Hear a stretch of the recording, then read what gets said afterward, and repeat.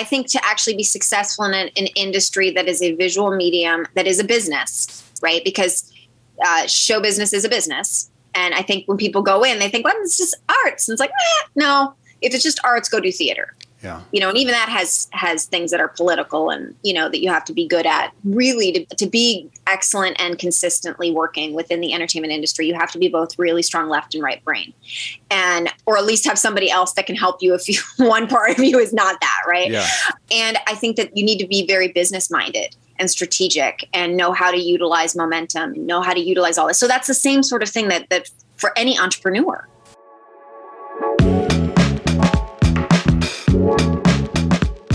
Welcome to The Ziglar Show. I'm your host, Kevin Miller.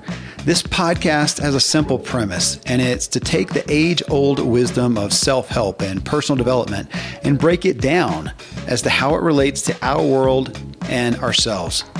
You can dig in more with each episode at kevinmiller.co. Power and influence. It's an interesting thing to ponder. I mean, today, who has more power, politicians or people in the media? Former actor and now literally top podcaster Joe Rogan may have more individual influence on the planet than anyone, at least more reach. However, it's not an episode simply about power as much as it is using your platform, whatever it is, to benefit people. Brianna Brown Keene is an accomplished actress, appearing in more than 20 feature films and 30 television shows. She defines her acting role as being paid to pretend and cites being in the business of rejection. But we talk about everyone having the opportunity to have art in what they do and express themselves. And in doing so, you do put yourself out there at risk. But our most fulfilling success is from just that, our self-expression. Along with being a present-day working actress, Brianna has produced an initiative and a book called Manifesting Your Mission, where she guides entrepreneurs in doing just that, making true progress towards your goals. And she brings her unique perspective from Hollywood, where self-expression and rejection and acclaim are in a very heightened and even exaggerated form, but it's a relevant depiction of the real lives we all lead. You can connect with Brianna at Manifesting Your Mission, mym.briannabrownkeene.com. And if you're new to Ziglar and are a coach or want to become one, let the Ziglar family empower you at Ziglar.com/coach leadership program. And now I bring you Brianna Brown Keene. So after talking with you the other day, I'm curious about your last two Instagram posts. Okay, you ready? Yeah, I'm going to call you out on your own post. No, I just want to question the spirit behind it, actually. Like, where did these, because I know with my own, it's so often something that's just on my heart right now. It's on my mind. It's something I got passionate about, or something that's frustrating me. So I'm going to read them, okay? This is your last one. You can be rich and buy designer things, but you can't buy class. Those qualities you have to earn. Okay, a couple before that then was, just because someone claims to be an expert online doesn't mean they embody that information within their real life too. The only way to truly lead is to lead by example. Both of those are speaking to me of kind of a spirit of authenticity, which I know, again, as we talked the other day, you're kind of in an area of exaggerated, sometimes not, and then getting to see the real person. Where were you feeling? What was the feels behind those posts? Well, okay, so I'm big on quotes. I know, that's how we connected. Thank you for using one of mine. I know, I posted yours. And within my guidebook, Manifesting Your Mission, I have lots of quotes. I love quotes. I've always loved quotes. I feel like it's such a great way to encapsulate wisdom and to brew on a different way of thinking. And recently, someone said, I want to see more quotes from you, because you're so great. And I was like, all right, I'll put some of my own, more of my own quotes out. And so in the moment that I wrote the one about that you can buy designer things, but you can't buy class, integrity, and respect. Mm-hmm. And, there was someone in my life who can buy all the things, but still has a lot of work to do. Yeah.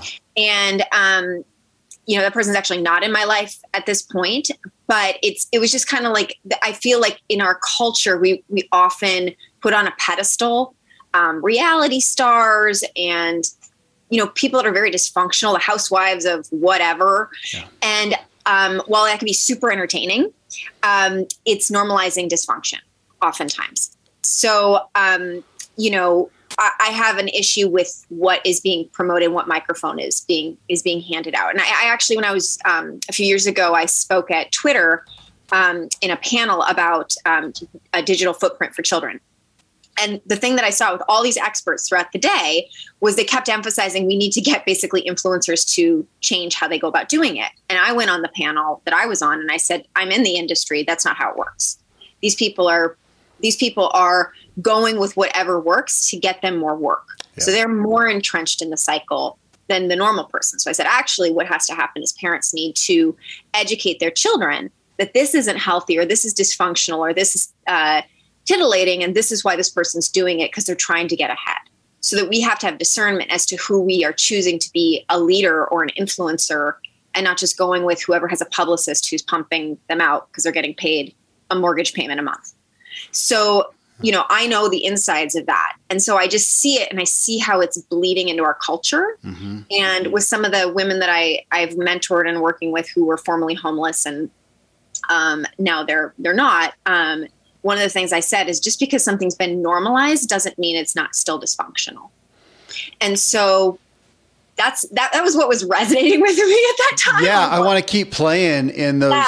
I want to keep playing in those waters because, even in I'm going to say my industry of personal development, self-help, and I struggle with my own industry. I struggle with some of the flavor I'm a part of, which is, hey, I've arrived. I've got these things figured out. I'm going to tell you how to live your life. And totally.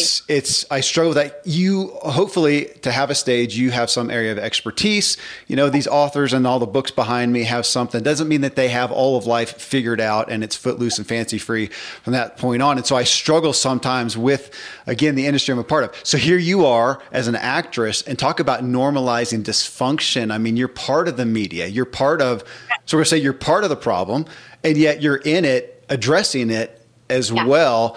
Does that sometimes, are you just comfortable leveraging that, or is it sometimes kind of a tension of your own to deal with it? I think like any journey or whenever you choose to go into any industry, you have ideal visions of what it is. And then you go in and you see the realities of what it is, right? So when I started doing theater and doing musicals, you're just like performing and it's beautiful and you love the art of performing and moving people and having people emote and relate to other people's experiences. And so that's where I began. And then when I came out to Los Angeles at 19, I had really great opportunities and then some not so great opportunities. And I saw how so much of what was available to me at that time was not necessarily things that was elevated, right? Some of it, at least what I was getting opportunities to do. And so I had a real like push and pull in that. Like, am I contributing to the problem? And also I was 19. So, I wasn't as like aware of the long-term effects of some of these things that are normalized. And there's an artist part of me that, definitely thought like, well, I'm showcasing humanity, right? Like in order to have more compassion and understanding, you showcase humanity. So, as I've gotten older, and I think especially being a mother and seeing just how out of whack things can be based on social media, which wasn't a thing at 19. When I was 19, a million years ago, that wasn't even a thing. Yeah. YouTube wasn't a thing, right? Yeah. So we are being influenced in such a fast way due to social media, and it has its definite blessings, and then it also has, I think, some real negative repercussions. That is a wild west. We're in the wild, wild west of what that's doing to our culture. Agreed. I struggle sometimes with my own participation on social media, where I can look at my kids and say, this is a problem. You guys need to get off. And here's dad using it, especially my business. You've got a big, Instagram channel there. Well, let me go to the platform. That's one of the things I told you that when we first connected, that's what interested me, was you as a professional in an industry, and you are using the platform to do, I'm going to say do good in my, perspective there. So on that though, and I was reading in your book, you said when you told your mom you wanted to be an actress, age 14, she asked why. And of course, what you're expecting, there's the movie scene, right? I want to be famous, right? I want to be on Broadway. And you said, because artists can be more powerful than politicians. Now, if my 14-year-old said that, I would be a little shocked. I'd be pretty flattered, actually. I think that's some righteous stuff there. Where did that come from, though, at the age of 14? I don't know. So I had gone through... Because it's what you're doing today, obviously. I know. And so it's definitely been part of my journey. I didn't, you trace it back and you say, oh, wow, I knew at 14 that I was supposed to do this thing. And by the way, I was in Minnesota. This was prior to YouTube stars. This is like, it was unheard of to go and be in Hollywood if you weren't like in Los Angeles or didn't come from. So it's for me at 14, in the suburbs of Minnesota, never being a lead of a play, by the way, because I had such severe stage fright. Like the couple middle school plays I'd auditioned for, I never even made. Just imagine. Which I thought was really interesting. Yeah. I was the tree in the middle school play. Like I couldn't even do that. So for me to say this, my mom driving, and I just had been going through a really rough time with bullying and just dealing with some really dark stuff and coming out of it. And my mother asking, I don't know why, I said, I want to be an actress. And she's driving. I remember, those moments that are just like crystallized in your memory. And I remember her looking in a rearview mirror, looking at me with like, huh? Like you never were in a play. and she said, why? And I said, because artists can be more powerful than politicians. And it was one of those moments where I was like, I don't know why. But then when I came out at 19 and then I start to follow and see some of the things that I was just like inspired and drawn to do, I'm like, oh, there was something bigger going on helping me be like, why am I facilitating all these groups? Why am I helping all of these artists and entrepreneurs? Why am I focused on change making while being in the entertainment industry? Why am I using my interviews not just for, saying the thing to just be more famous, right? Or date the person to get me ahead, which I had opportunities to do and I didn't. Because I wanted to have, like you said, I wanted to be authentic. I wanted to earn it. I wanted to be like respected, right? So well, let me ask on that, because you do, reading about you, looking at your platforms today and what you're doing, you speak more to you come off more as a personal development, self-help person than an actress. And you speak to doing the hard work, figuring it out, more than you do speak to talent, which in your industry and anything that's going to be in the arts, that's what we tend to gravitate towards is, Jim Carrey is just, he came out of the womb funny. And of course, we look at his trajectory, he may have worked at the mirror more than anybody else ever on planet Earth to hone his craft. And so is it talent or was it hard work? So again, I'm going to ask you how you look at that within your own journey, but also within the, gosh, I was going to say the arts. We'll start there because I'm going to bring the arts into everything as we talked about the other day. So start there. Well, I think it's both, right? I think to actually be successful in an industry that is a visual medium, that is a business, right? Because show business is a business. And I think when people go in, they think, well, it's just arts. And it's like, no, if it's just arts, go do theater. Yeah. And even that has things that are political and, that you have to be good at. Really, to be excellent and consistently working within the entertainment industry, you have to be both really strong left and right brain.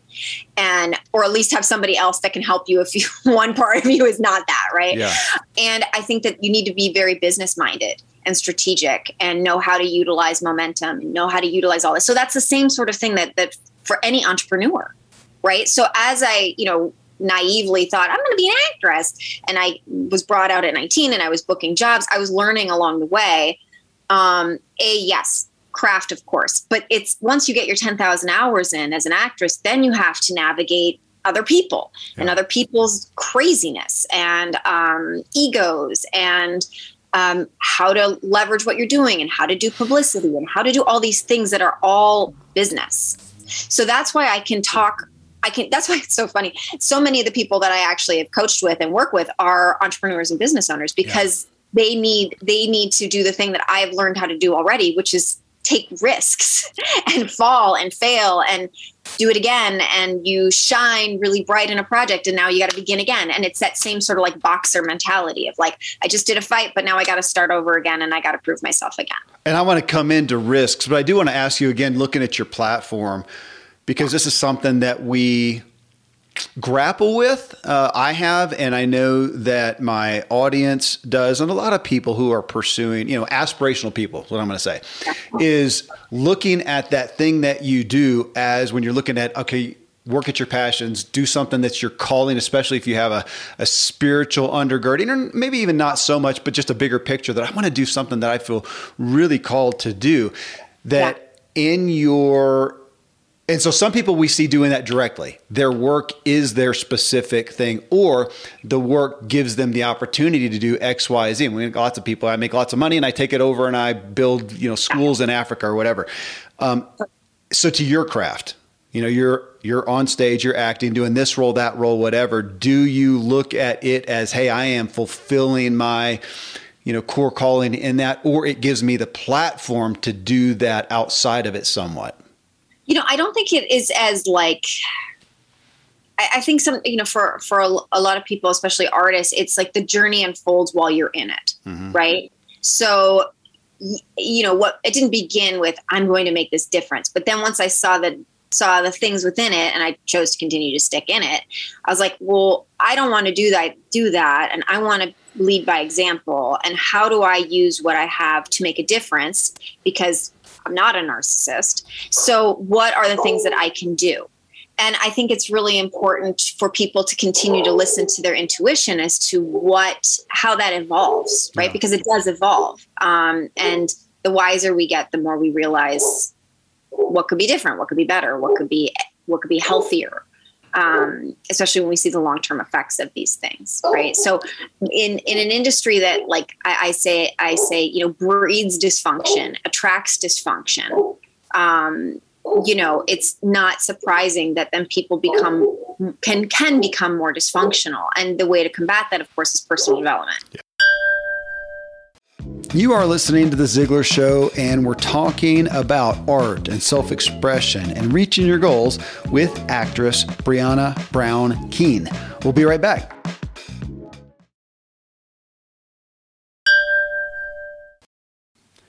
So in talking about that, your platform and how you use it and, where you see your calling in that, where you are, it's interesting. Have there been some roles you have declined because you don't want to be associated with them? And I don't mean that from just a risque aspect too. I mean, I love a good movie. I love a good show or something. And some of the great actors, and I see some of the roles they'll do, and I go, man, that one's so dark. It would just bother. It's not wrong, but oh my gosh, that was intense. And when you look at that, have there been some that you've declined for I'll just put it there, for various reasons? Of course. Yes. So many. Okay. So many. And I think that there can be opportunities within all of it, right? Like, again, the human experience, telling certain stories.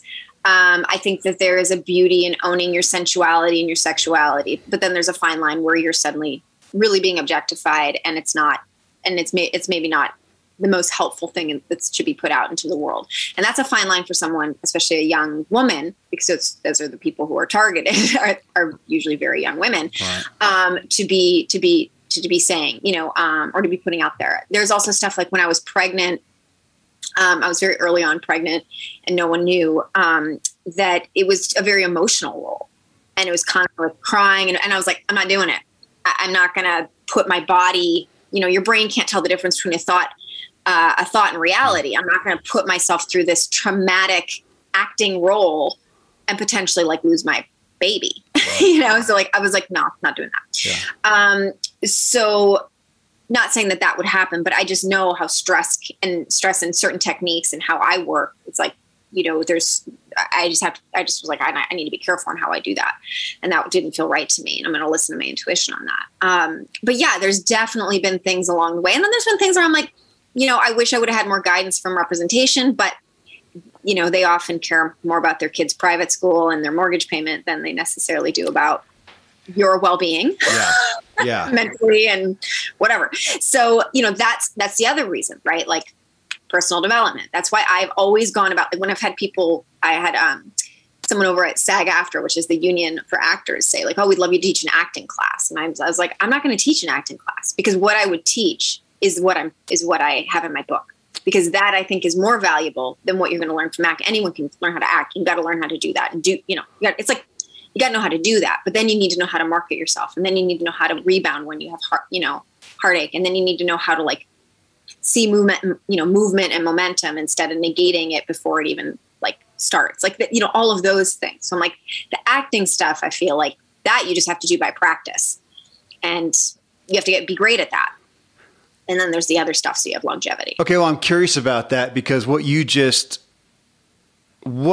said about being pregnant and doing a role, and you didn't want to do that because of the reality of that. I mean, part of your tagline on your website and social media is paid to pretend, which is interesting in light of what you just said, because in essence, you're saying that pretending is not benign, however. And when we have a culture right now who is, again, authenticity is such a big buzzword right now. We want to be authentic. When we go into, whether it's work, in roles or social arenas or home or whatnot, where we are pretending, where we are performing, we're not being authentic to ourselves. I'm aware that it takes a toll. I had to learn that the hard way in my own performance and my own life and feeding my self-image. And here you are saying you are professionally paid to pretend, but that it does take a role, which is something that is relevant for all of us if we're in the workplace and we're in a place where we need to perform, which to some degree, I think we all do. Yeah. But we'll just hit on that. You're saying it does take a toll regardless, even if it's fake. Right. Well, also, the hours are crazy. The hours are long. I mean, sometimes they're shorter, but oftentimes it's 12, 14, 16 hours. Sometimes you're shooting crazy night shoots, and then you're beginning again at 4 a.m. on Monday. Shooting Friday into Saturday. It's called a fratter day. You could be like literally coming home at 5 a.m. on Saturday morning and being like, that was my Friday. And then getting up and shooting again at 4 a.m. Or getting ready to go shoot at 4 a.m. on Monday. So, just the hours are crazy and wonky. Just what that does to your circadian rhythm is wonky. But the emotional component, and some people have different techniques, so they're not like diving in. They're using tear sticks, and usually their performances are pretty weak. But people that like know how to really, move people and use other types of techniques, you gotta hit on some stuff. You have to usually either hit on your own imagination work or hit on like real things that you've been through. So you're accessing stuff, and then you have to stay in that. Especially like when I've done horror movies or things that were a little bit more like emotional. I've had to stay in states of things that are more extreme for hours, if not days or weeks at a time. And to say that it doesn't take a toll on me is a lie, because I know now, that I have to then usually take a break. Like I have to usually take like a week off, go to a spa, like literally get it out, get that fear or that anxiety out of my body, do through body work or just like getting present. And I think the thing that's relatable for non-actors, right? That's not a relatable thing for most people is, who you're surrounded with at work, how it affects you, their negativity, how are you coming in? And that's something that I talk about, like, that like, how do you be intentional about how you come into work and what you're bringing to the table? Yeah. And that's something, because most people are empathic and absorb other people's energy, and they feel that, or they feel obligated to help fix it, or they're like, God, I don't want to be around that. And it's like, how can we be more conscious of what we're putting out, whether what we're saying, which is super powerful, or just energetically, like, by our vibe. Yeah. Yeah. Well, so coming into that, I mean, you mentioned earlier risks, and that's where you and I started off talking the other day. I mean, you're a professional actress, you're in the arts, what would be categorized as the true arts, though, I feel like we all have the ability to have art in our work, no matter what that is. Now, we also have the ability to be in something that doesn't require a whole lot of us, does not require us to bring out creativity, which, as you said, you feel like everybody has at least the ability to be creative in their work. And to be creative means expressing yourself, which by proxy is risk. And there we have it. And I find so many people looking at that, and you got the benefits of putting your art out there, the benefits of expressing yourself, but then you are putting yourself on a pedestal, and you are going to get, well, as you said, you're in the business also of rejection. I mean, that's a primary part of it, which you, I assume, have to make peace with as an actress. But out here in the regular world, we're in a culture right now who is just further and further away from being open to that. It must, for you, it must make an acute division, a gap in that, where you're paid. I mean, you expect to be rejected. For every win, there's going to be X amount of rejections. And over here in the general culture outside of acting, we don't deal with rejection. We hope to not have any at all, period. Right. Well, when the biggest fear is public speaking.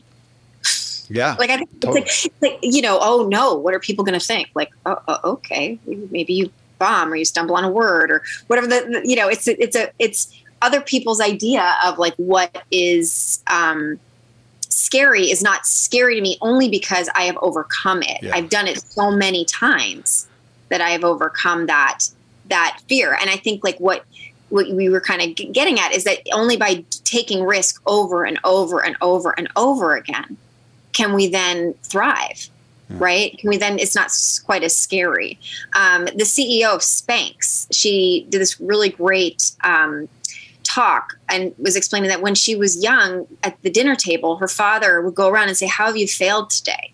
And so from an early age, they were encouraged to fail, not just fail on purpose, but take risk and therefore learn from the risk taking. So it's no coincidence that she was able to be bold and excel in an industry that she literally knew nothing about and is now like a billionaire. Yeah. With a huge empire because she wasn't afraid of failure. So yeah, I think that to go back to what you're saying about creativity, we are all creative because if you look at children, they love to do crafts and dance and sing, and it's within us. It's whether or not we might not feel that we're going to be destined to be a professional painter, and we may give up painting, but that doesn't mean that it's not a part of our expression or can't be part of what we do as a hobby. But it also can come, and I know we spoke about this in lots of other forms, how we market, how we are creative with how we problem solve with people, how we, there's an art to everything.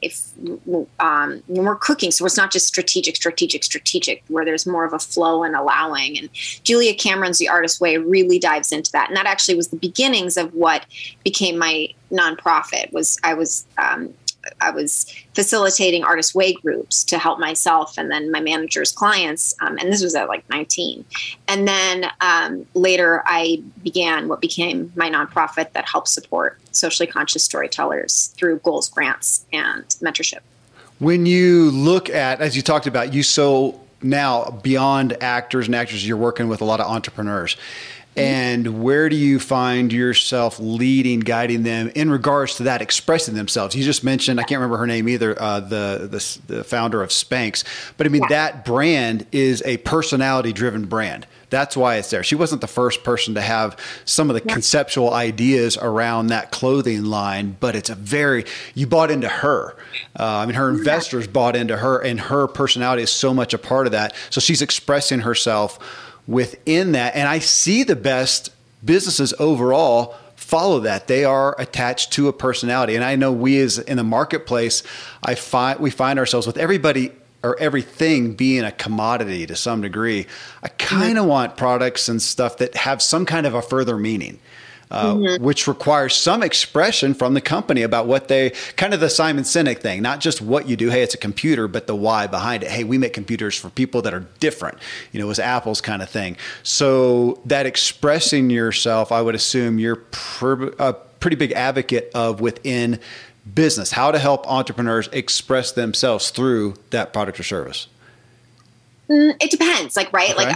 There's someone who's a designer and I'm like, I think you should step into being more of a personality, into being, she's a interior designer. I'm like, cause that's what you kind of ultimately want. Yeah. Right. So that makes sense. And then other people, not necessarily, but I think it's more about what is the driving force within you that wants to put that out there, and what is the why? And if the why is clear, if why you're wanting to put it out there is clear to your consumer, or what value you're giving, right, then people are more drawn to wanting to support that. Yeah. Like if I know you have a higher purpose and I see that you're working really hard, I want to support you more than Joe Schmo who just cares about themselves.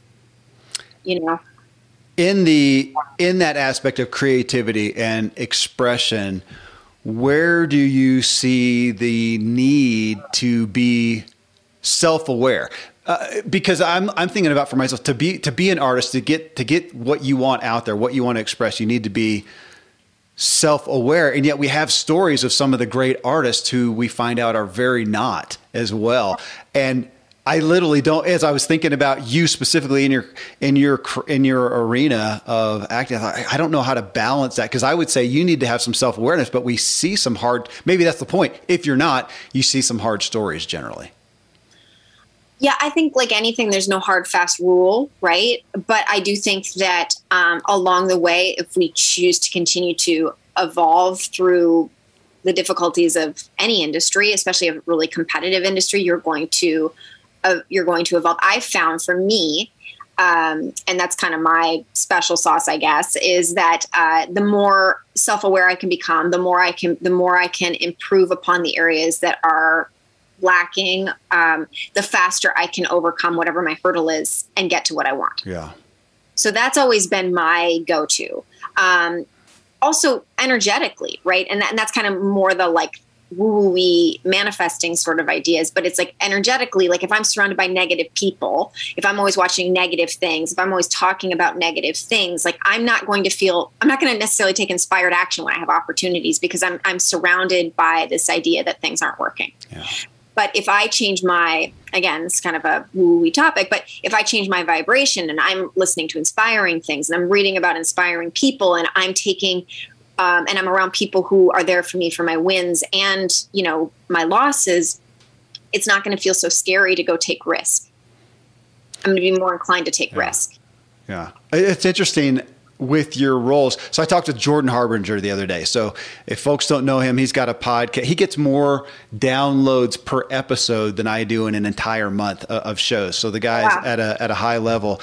And he talked about some of the things that he does before his shows just to kind of amp himself up, which that's generally the arena that we would think to go in for anything we're going to do. But there's sometimes when I found myself trying to it's an intense time. I need to think really deeply. So I'm not listening to the same music. I'm not listening to the same vibration or vibe as you said. And you're in an acute place of having to really alter your attitude, I guess, in coming into different roles. Something that I think, what a benefit for all of us as we look at the different roles. When I come into my office and I'm doing a show, I need to be at this vibration. When I sit down to write and really go down the rabbit hole, it's a different vibration. When I pull into my driveway and I'm going to come into my home, I really need to drop some of that other vibration and do for intensity, right? Yeah. And I don't think that I even you have me again reading your stuff has me thinking about that more, and what a skill set that is that you come into by proxy of what you do.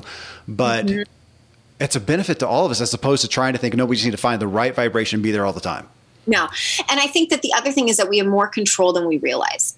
Right. So one of the things that I've told people, especially if they have like a more spiritual or religious background, is like, how intentional are you before you walk in your day? Like when I was on Devious Maids, not that there was a lot of problems on Devious Maids, but you're dealing with a lot of women, you're dealing with a lot of people, you're dealing with all sorts of, you're away out of town. Like there's going to be conflict and people are tired and you're up at crazy hours. But a lot of times I would sit in my car before I would, I'd sit in my parking spot before I go in, and I'd already meditated and done all of that in the morning at 4 a.m.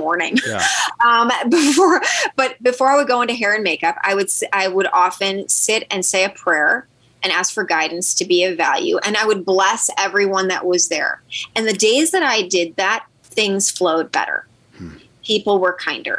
Or if someone was having a bad day, it was like kind of just that water off a duck's back sort of thing. Like I'm not absorbing it. Versus other days, if I wasn't as kind of like prepared for whatever's going to come at me, because anything can come at me, it would strike me more. I would absorb it more. Maybe I would obsess on it. And it's like suddenly that person's unresolved whatever baloney is affecting my day. And maybe it's then affecting my tone with someone else or affecting how I respond to my partner.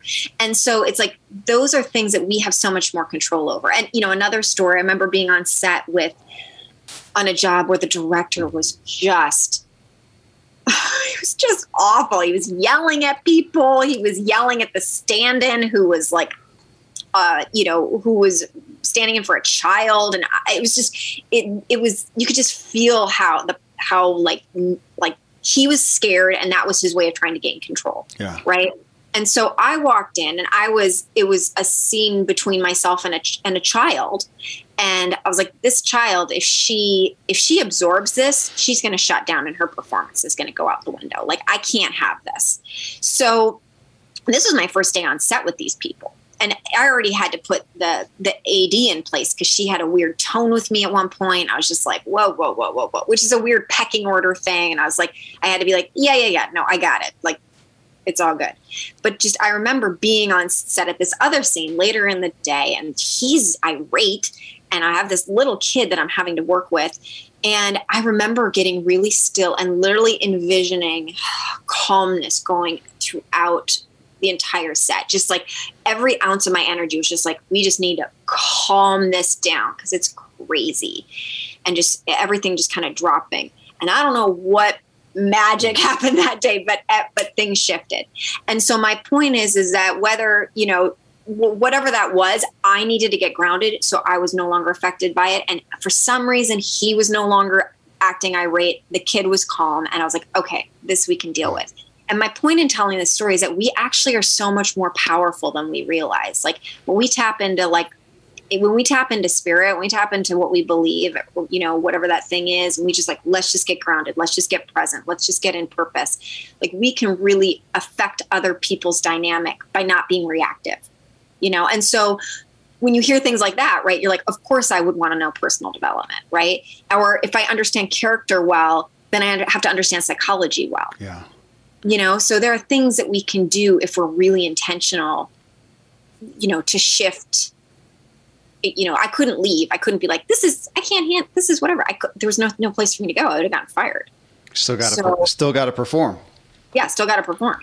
But it did shift. And that was really eye-opening to me. Like, oh wow, I can kind of shift things if I just get really intentional. And I think I know, because we've all been around somebody who's in a bad mood and you're just like, whoa. And they don't even need to say a word. You are listening to The Ziglar Show, and we're talking about art and self-expression and reaching your goals with actress Brianna Brown Keene. We'll be right back.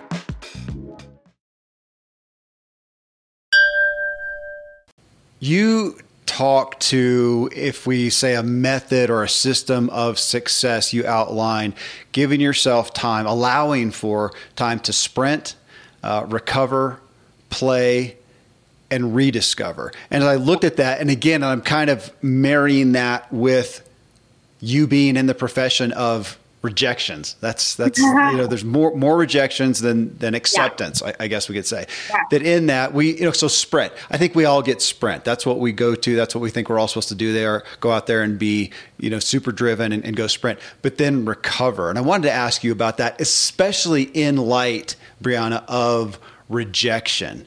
of what do you do? Because even though you're in the business of that, I'm sure there are plenty of times where you are disappointed. You really would like to have that role. You might have even been somewhat hoping and to the level of counting on it almost.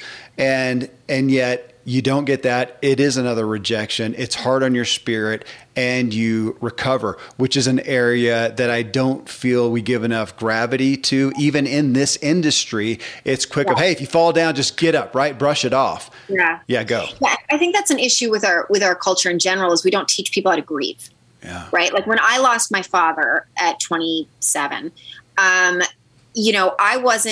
I didn't have a way in which to deal with the grief. And so I did what my father's best friend, who is a mortician, said not to do, which is put your grief in your back pocket. Right. So I think that we have to give moments to grieve losses, whether that's the loss of a miscarriage or the loss of a role or the loss of, whatever the job, whatever that is. We have to validate that and give ourselves space for that. And so have I been like on the floor crying and sobbing over not getting a job? Absolutely. But because I've had to deal with it so much, I'm not usually there that long, right? Like I'm like, okay, all right, let's, reframe it. But I have to feel it and let it out and do whatever self-care I need to do in order to be like, okay, now let's move on to the next. And some of them have lingering effects, just like heartbreak, right? Some heartbreaks, you can get over quickly, and some they can really linger. And I think the fine line is when are you indulging in it and perseverating on it and making it worse for yourself, and when are you not? And I think, again, going back to our culture, in a culture that it's like, oh, you have any pain, take medicine to feel better, instead of you're supposed to be sad. This is an event that you should be sad about. Like, now, how do you have a fine line of like too much and, when you need that? I'm not saying don't be on medication if that's what people need, but I do think we're overly medicated to try and not feel anything that's not happy. And I think only in those dark spaces do we really get the most insights.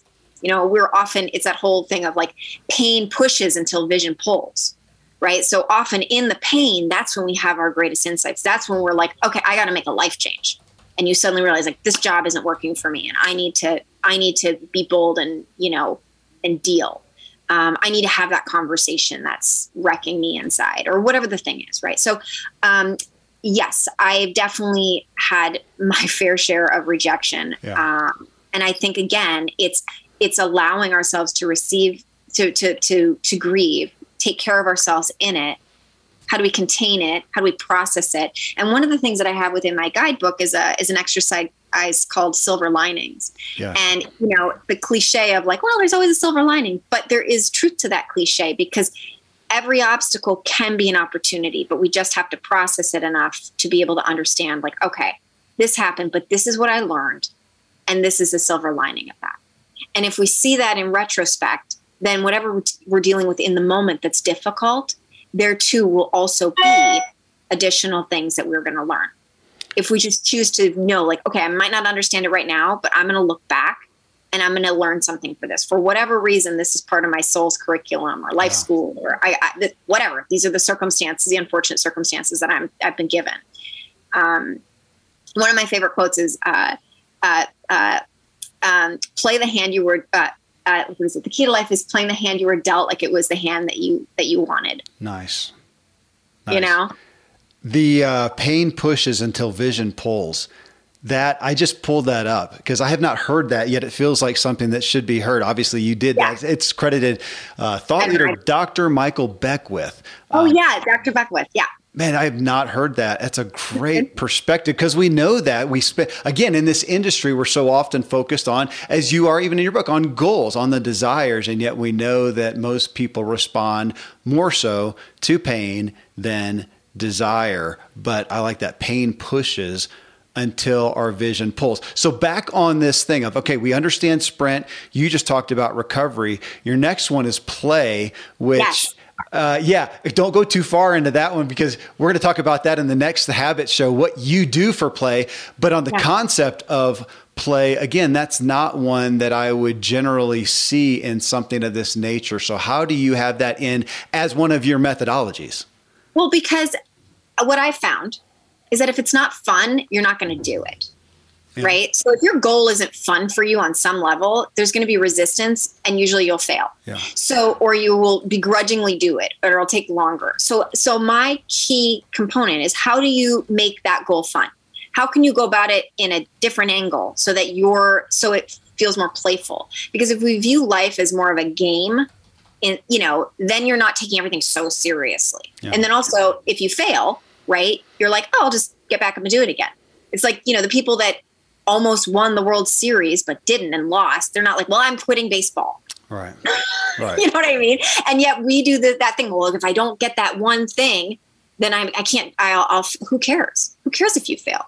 You may fail a bunch of times. George Clooney, booked all sorts of pilots and none of them went. He was considered the guy who, like, your pilot's going to fail. Your TV show is going to fail if you hire him. Yeah.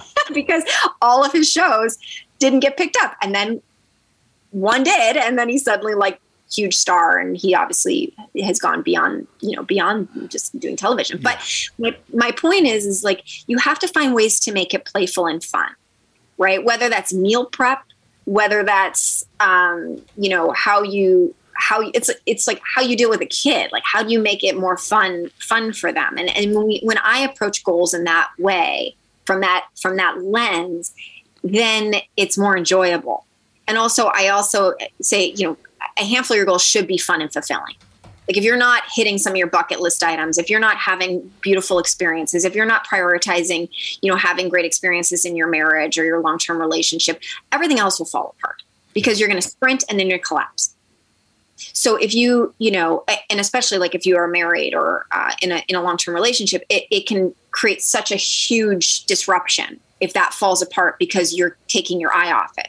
Yeah. And one of the things I say, I was saying this one of the New Hollywood group, I said, if you have one of your goals, make sure that one of them is within your marriage, or a habit goal. And instead of just focusing on problems that might be in it, like, also you focus on, how do you create new experiences? How do you have more connection? How do you have, more bonding? And someone had said, oh, wow, I didn't think about that. And I was like, yeah, you wouldn't be surprised if you went to the dentist and you'd stop brushing your teeth and you stop flossing. And then they were like, oh my God, you have a bunch of cavities and need to get crowns. You wouldn't be like, oh my God, how did that happen? And yet that's what so many people do in their marriages. They're like, oh yeah, it's fine. I don't really need to spend time with you. I don't need to date you. I don't need to be romantic, and we don't need to keep it sexy. Like, and then they're like, what happened? How did it fall apart? It's like, of course it fell apart. You're not putting any energy into it.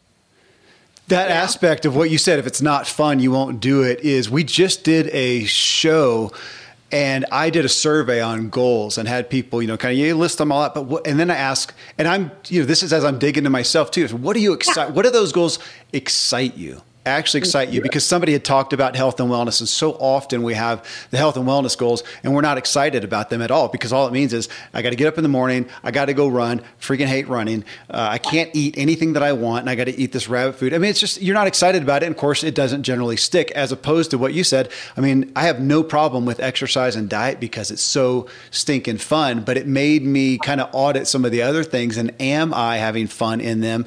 I can be so serious. I can be so intense. Can I just not take everything so seriously, which is hard to say as a parent. I mean, it is serious, but then again, I'm not God. I have to continually come back to that one. And can I have fun? I think that's huge, honestly. It is huge. It is huge, because most people who are goal setters are type A people, right? So it's like, you know what you're doing. You know how to do a goal. Yeah. But the things that are what we often need to work on for those who are type A, who excel, is often not the things that are obvious, right? Like, it may be like letting go of control, delegating out, being more playful, having more of a sense of humor. And how do you do that, right? But also it's forgiveness of self. It's letting go of certain things, right? It's dealing with unresolved trauma. Instead of, a lot of people who have a lot of trauma will be very exceptional in certain things, but it's often a way to avoid dealing with other things. So it's like, okay, but let's balance it out. Let's deal with those things. And that's the thing that my guidebook helps excavate, because what you see when you do it really quickly, because it's supposed to be done very quickly, is it gets you out of your head and into your heart. And what does your heart really want? And your heart may be like, you look at it and you say, oh, I need to create something. I need to create this. Or one of the women I was working with said, she's like, oh, my thought was that should be about my goal should be, of course, about, getting a raise at work. And she realized in doing the exercises, I need to heal. I need to heal. I need to put more energy into healing. And that doesn't mean she just shouldn't also focus on getting a raise, but then recognizing like, oh, this thing that seems small that I could just put to the sideline actually is huge. And if I really deal with it, I have more energy to put toward what I really want, because this is taking up an enormous amount of my time and energy. Yeah. Well, I like the word excavate that you just used, because that is what I saw in your book. And I mean, Brianna, I probably had, I've had, this is Ziglar's show, and Ziglar has their performance planner, the famous thing. It's awesome. I've had Michael Hyatt on the show. He has his focus planner. I've had John Lee Dumas. He has his something journal. I can't remember. And I looked at yours and I thought, I think it'd be a great exercise for most people. Get 3 to 5 different styles of these at the beginning of the year and go through those and find the one that fits, or find even different parts of them that fits. Because I looked through yours and I would say, I'm kind of an expert in having gone through these. And I saw things that I just hadn't considered in regards to excavating what you just said, head to heart. I mean, I think it's the very first exercise, and I'm holding it up here for the people who see the video, my very short memoir.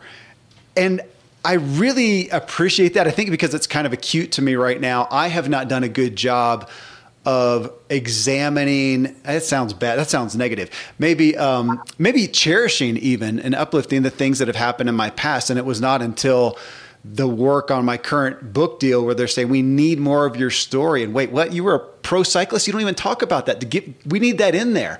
And it really helped me bring things back in that was not so much even feeding my ego. It honestly showed me some things that I had stuffed, and I needed to really examine why I had done that. But it did help to look at, gosh, I've done some things that it helped my confidence. It helped my self-image. So I love that. My very short memoir. Who should not do that? I really thought about having my kids do that, my adult kids at least. That's powerful. And you have a bunch of different things that kind of, even that, what I love about myself at the beginning. We don't do that. We go and do goals. That one, see, and that's just it again. So most people go professional. Maybe they do some personal. Maybe they'll sprinkle in some habits. This I really hit on the fun. But what I realized is that a lot of the professional ones will be achieved if you deal with the things that are holding you back energetically, with your time, with your, the problems in your life. Like, deal with the fires in your life while they're campfires and not forest fires. Yeah. And the only way to do that is to see, and this helps you do that so that you see like, oh, am I getting an A in this area, or am I getting an F? And how about if instead of waiting until it's an F, I notice if it's at a C and I say, I gotta raise that up. Yeah. And that's the same thing with like, oh, I'm not spending quality time with my kid, or my kid's really struggling in XYZ. It's like, okay, then I got to adjust my focus, because I want to make sure that they thrive and they don't go down some bad rabbit hole. And how can I be more intentional and conscious about that? Right. And so that's why this process, I do it annually. And even in the mid-year, you can reevaluate and shift some things. So there's not a rigidity of like, this is what you have to do, because things happen. A global pandemic happens. People die. Like, you come across having, an illness or something. And it's like, okay, what is life trying to tell me? How do I adapt? And how do I use this, to my advantage? And I really try to go about it from a multi-pronged approach, is what I say. So I like to go from it physically, mentally, emotionally, and spiritually. And it's like, let's go look at all that. And then let's go after it, which is very much the masculine, but then also let's let go and receive, which is more of the feminine. Yeah. Right. So if you counterbalance that, and you got to know when to do it, when to do what, when to sprint and when to release and play, then things will come. Because if you're grasping everything, like a lot of people just, have that like goal setting, grasping, you're not allowing things that you're not allowing seeing it maybe coming from a different way. Right. Because you're like, well, it needs to look like this. It's like, says you. Yeah. But also often the things that we want the most, if we look back in retrospect, we got something else that was so much better. And if we had gotten our prayers answered the way we thought our prayers should be answered, we would have been miserable. Yeah. You know? Yeah. So like, that's hard. Yeah. So as much as we say, this is what I want, it's like, this is the feeling you want. This is the idea that you want, but let's trust that while you're going here, there's something greater than you. That's, even if it seems like a sidetrack, and as long as you're learning along the way, it will get you to what you ultimately want. That's probably one of my most profound lessons in my own relationship with God, is trusting the vision. I've learned to do that, and yet not trust how I see that vision coming to fruition, because so seldom has it panned out. And I've had to learn that the hard way. Here's the vision. Okay, I got it, God. I'll let you know when I need you. And then a month down the road, I'm saying, where are you at, buddy? Because this isn't working out so well. Right. So that's significant. And you again, coming back to that, the beginning of the exercises in your guidebook, like the memoir, like the things that I love about myself, brought me to the fourth part of what I pulled out, sprint, recover, play, and rediscover. And that's what it spoke to, is the ability to rediscover, rediscover who I have been and who I could be. Is that fair? And how you tell me how you're defining that, how you're perceiving that. I think like part of the reason I have people write everything down, right? I write down their lessons, write down their blessings, write down their kidney moments, write down their hurdles, right? Is so that when we look back in retrospect, we're like, oh, that hurdle that I was dealing with, or that problem, right? Or that catastrophe, right? Like, let's put it in hurdle, which feels like we can just learn how to jump over it, right? Versus like, it's impossible. That hurdle led to this lesson, which actually turned out to be that blessing or that opportunity. Right. So then you look back in retrospect and you write it all down. So you're rediscovering like, oh, this thing that I thought was a tragedy was actually a blessing. I didn't see it then. Right. Like, or that situation really sucked, but I learned XYZ from it. Okay. Now I can move on. And so, the rediscover is kind of like, it's like re-looking at it like you would study for a test. Since most of us do not have a photographic memory, and most of us belittle our accomplishments. Like what you said, you're like, you have this amazing accomplishment that you're like, oh yeah, that happened a long time ago. It's like, no, that's a huge part of your drive and who you are, and explains so much. And like, but looking at it and re-excavating, like, oh, okay, yeah, that is a lesson. Oh, that is a pattern. Oh, this is why I keep hitting this same point. Or like, someone that's, for example, dealing with emotional eating, which is a huge thing for a lot of people. It's like, yeah, but what is the trigger? What is the chronic problem that you go to this to try and feel better? Because that's what it is. It's masking something else. Like, okay, now how about if I deal with that? Maybe you're not speaking up. Maybe you're in a toxic relationship. Maybe you're just dealing with someone who's like chronically ill and it's like overwhelming. You need to come with other tools to not like, so it helps you like look at it. And, but so rediscover is like looking at it from another point of view, learning from it. And also like saying like, oh, that thing that I thought I wanted, now that I know more, I don't really want that. I think I actually want it a little bit more like this. So it's helping change the trajectory when you learn more.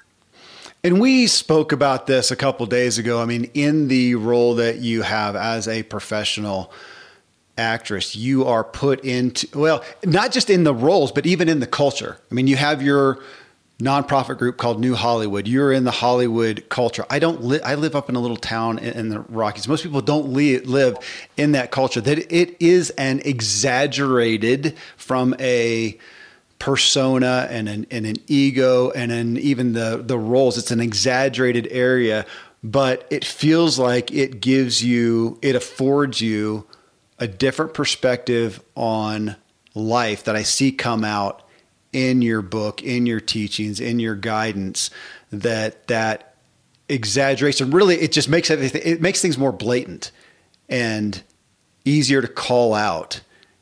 Is that a fair perspective of where you're? I think things are often very heightened, and I think that can be good and bad, like anything, right? Spectrum. Yeah. And I think that's forced me because of most people like moving is very, very jarring. It's considered one of the top stressors. I've had to relocate for work numerous times, we're like, oh, suddenly you're like, and now I'm moving to Atlanta. Oh, okay. Let me go move, or like I'm getting ready to relocate to Berlin in 2.5 weeks, and it's like, oh, okay, yeah, but because I've been put in all of these crazy circumstances through my job, and, things that would be very jarring and paralyzing for some people are not for me. Speaking in front of a bunch of people is not jarring for me. I've spoken in front of incredibly talented women at the National Women's History Museum, women of from politics to industry to whatever. And I'm not fazed by it. And yet I used to have massive performance anxiety. Yeah. It goes back to, your own story of trauma and bullying, and even coming to the point of trying to take your life and I thought about this earlier, of that aspect of that I want to be so sensitive with, because I know people have so much to deal with, so much more than I have. And yet looking at what gives us a propensity for PTSD as opposed to post-traumatic growth. And it's easy to, again, get on a rail. Hey, it should, use that thing to strengthen you. Man, I've just known people who I look at what they've dealt with and go, I don't know that I could overcome that. And yet that is the only opportunity we have to look at, is how can we use that trauma, like you've talked about, to help give us insight, to help strengthen us and help give us opportunity, that's your platform. Yeah. But I think we all have trauma that holds us back. Yeah. In little ways, right? Like people talk about little trauma, the little T or the big T. And I think that, I think that it's important for people to take the time to really look at what are the things holding me back? I know people who've just had their heart broken a little too many times, and it's too hard for them to be in something intimate again. Who's just, I know other people who've been to war, and they hear something and they have, panic attacks and legit PTSD about that. So I think that we all have different things. Like we've had our heart broken, we've took a risk and we failed, and suddenly it's too scary to go and do that thing. I mean, just even writing a book, I was told by a UCLA writing extension teacher, I wasn't a good writer. And I remember being totally blocked from writing. I was like, oh, I can't write. And then I took a writing class from another woman. And when I wrote, it was all by hand. And it was a very interesting. Her name is Maya Danziger of Relax and Write, she's got a really fabulous technique. And I remember writing. And when we had to read what we wrote, my handwriting was so sloppy that I remember noticing it. I'd be like, oh, look at that resistance. Right? Like it was a physical manifestation of resistance. And so I paid attention to it, and I was like, okay, next time I have to not do that. And I slowly worked through it. And then suddenly I was writing this story, and, and I'd written this, I then started to write scripts, and then I started to, write my guidebook. And so it was like, I could have taken that comment that at the time wrecked me and never written again. Yeah. And yet I had this story that I needed to say. I had a whole book I had to write, Thank you for writing this book and for offering it. No, really, I think I appreciate, again, you using the platform that you've got to, as your book says, rise higher, shine brighter, and give back. Thank you for doing that. Thanks for taking the time here. Excited to know you and what you're doing. And thanks for giving us the time today here on the show, Brianna. Yeah, you're welcome. Thank you. Again, you can connect with Brianna Brown Keene and Manifesting Your Mission at MYM, as in Manifesting Your Mission, MYM.BriannaBrownKeene.com.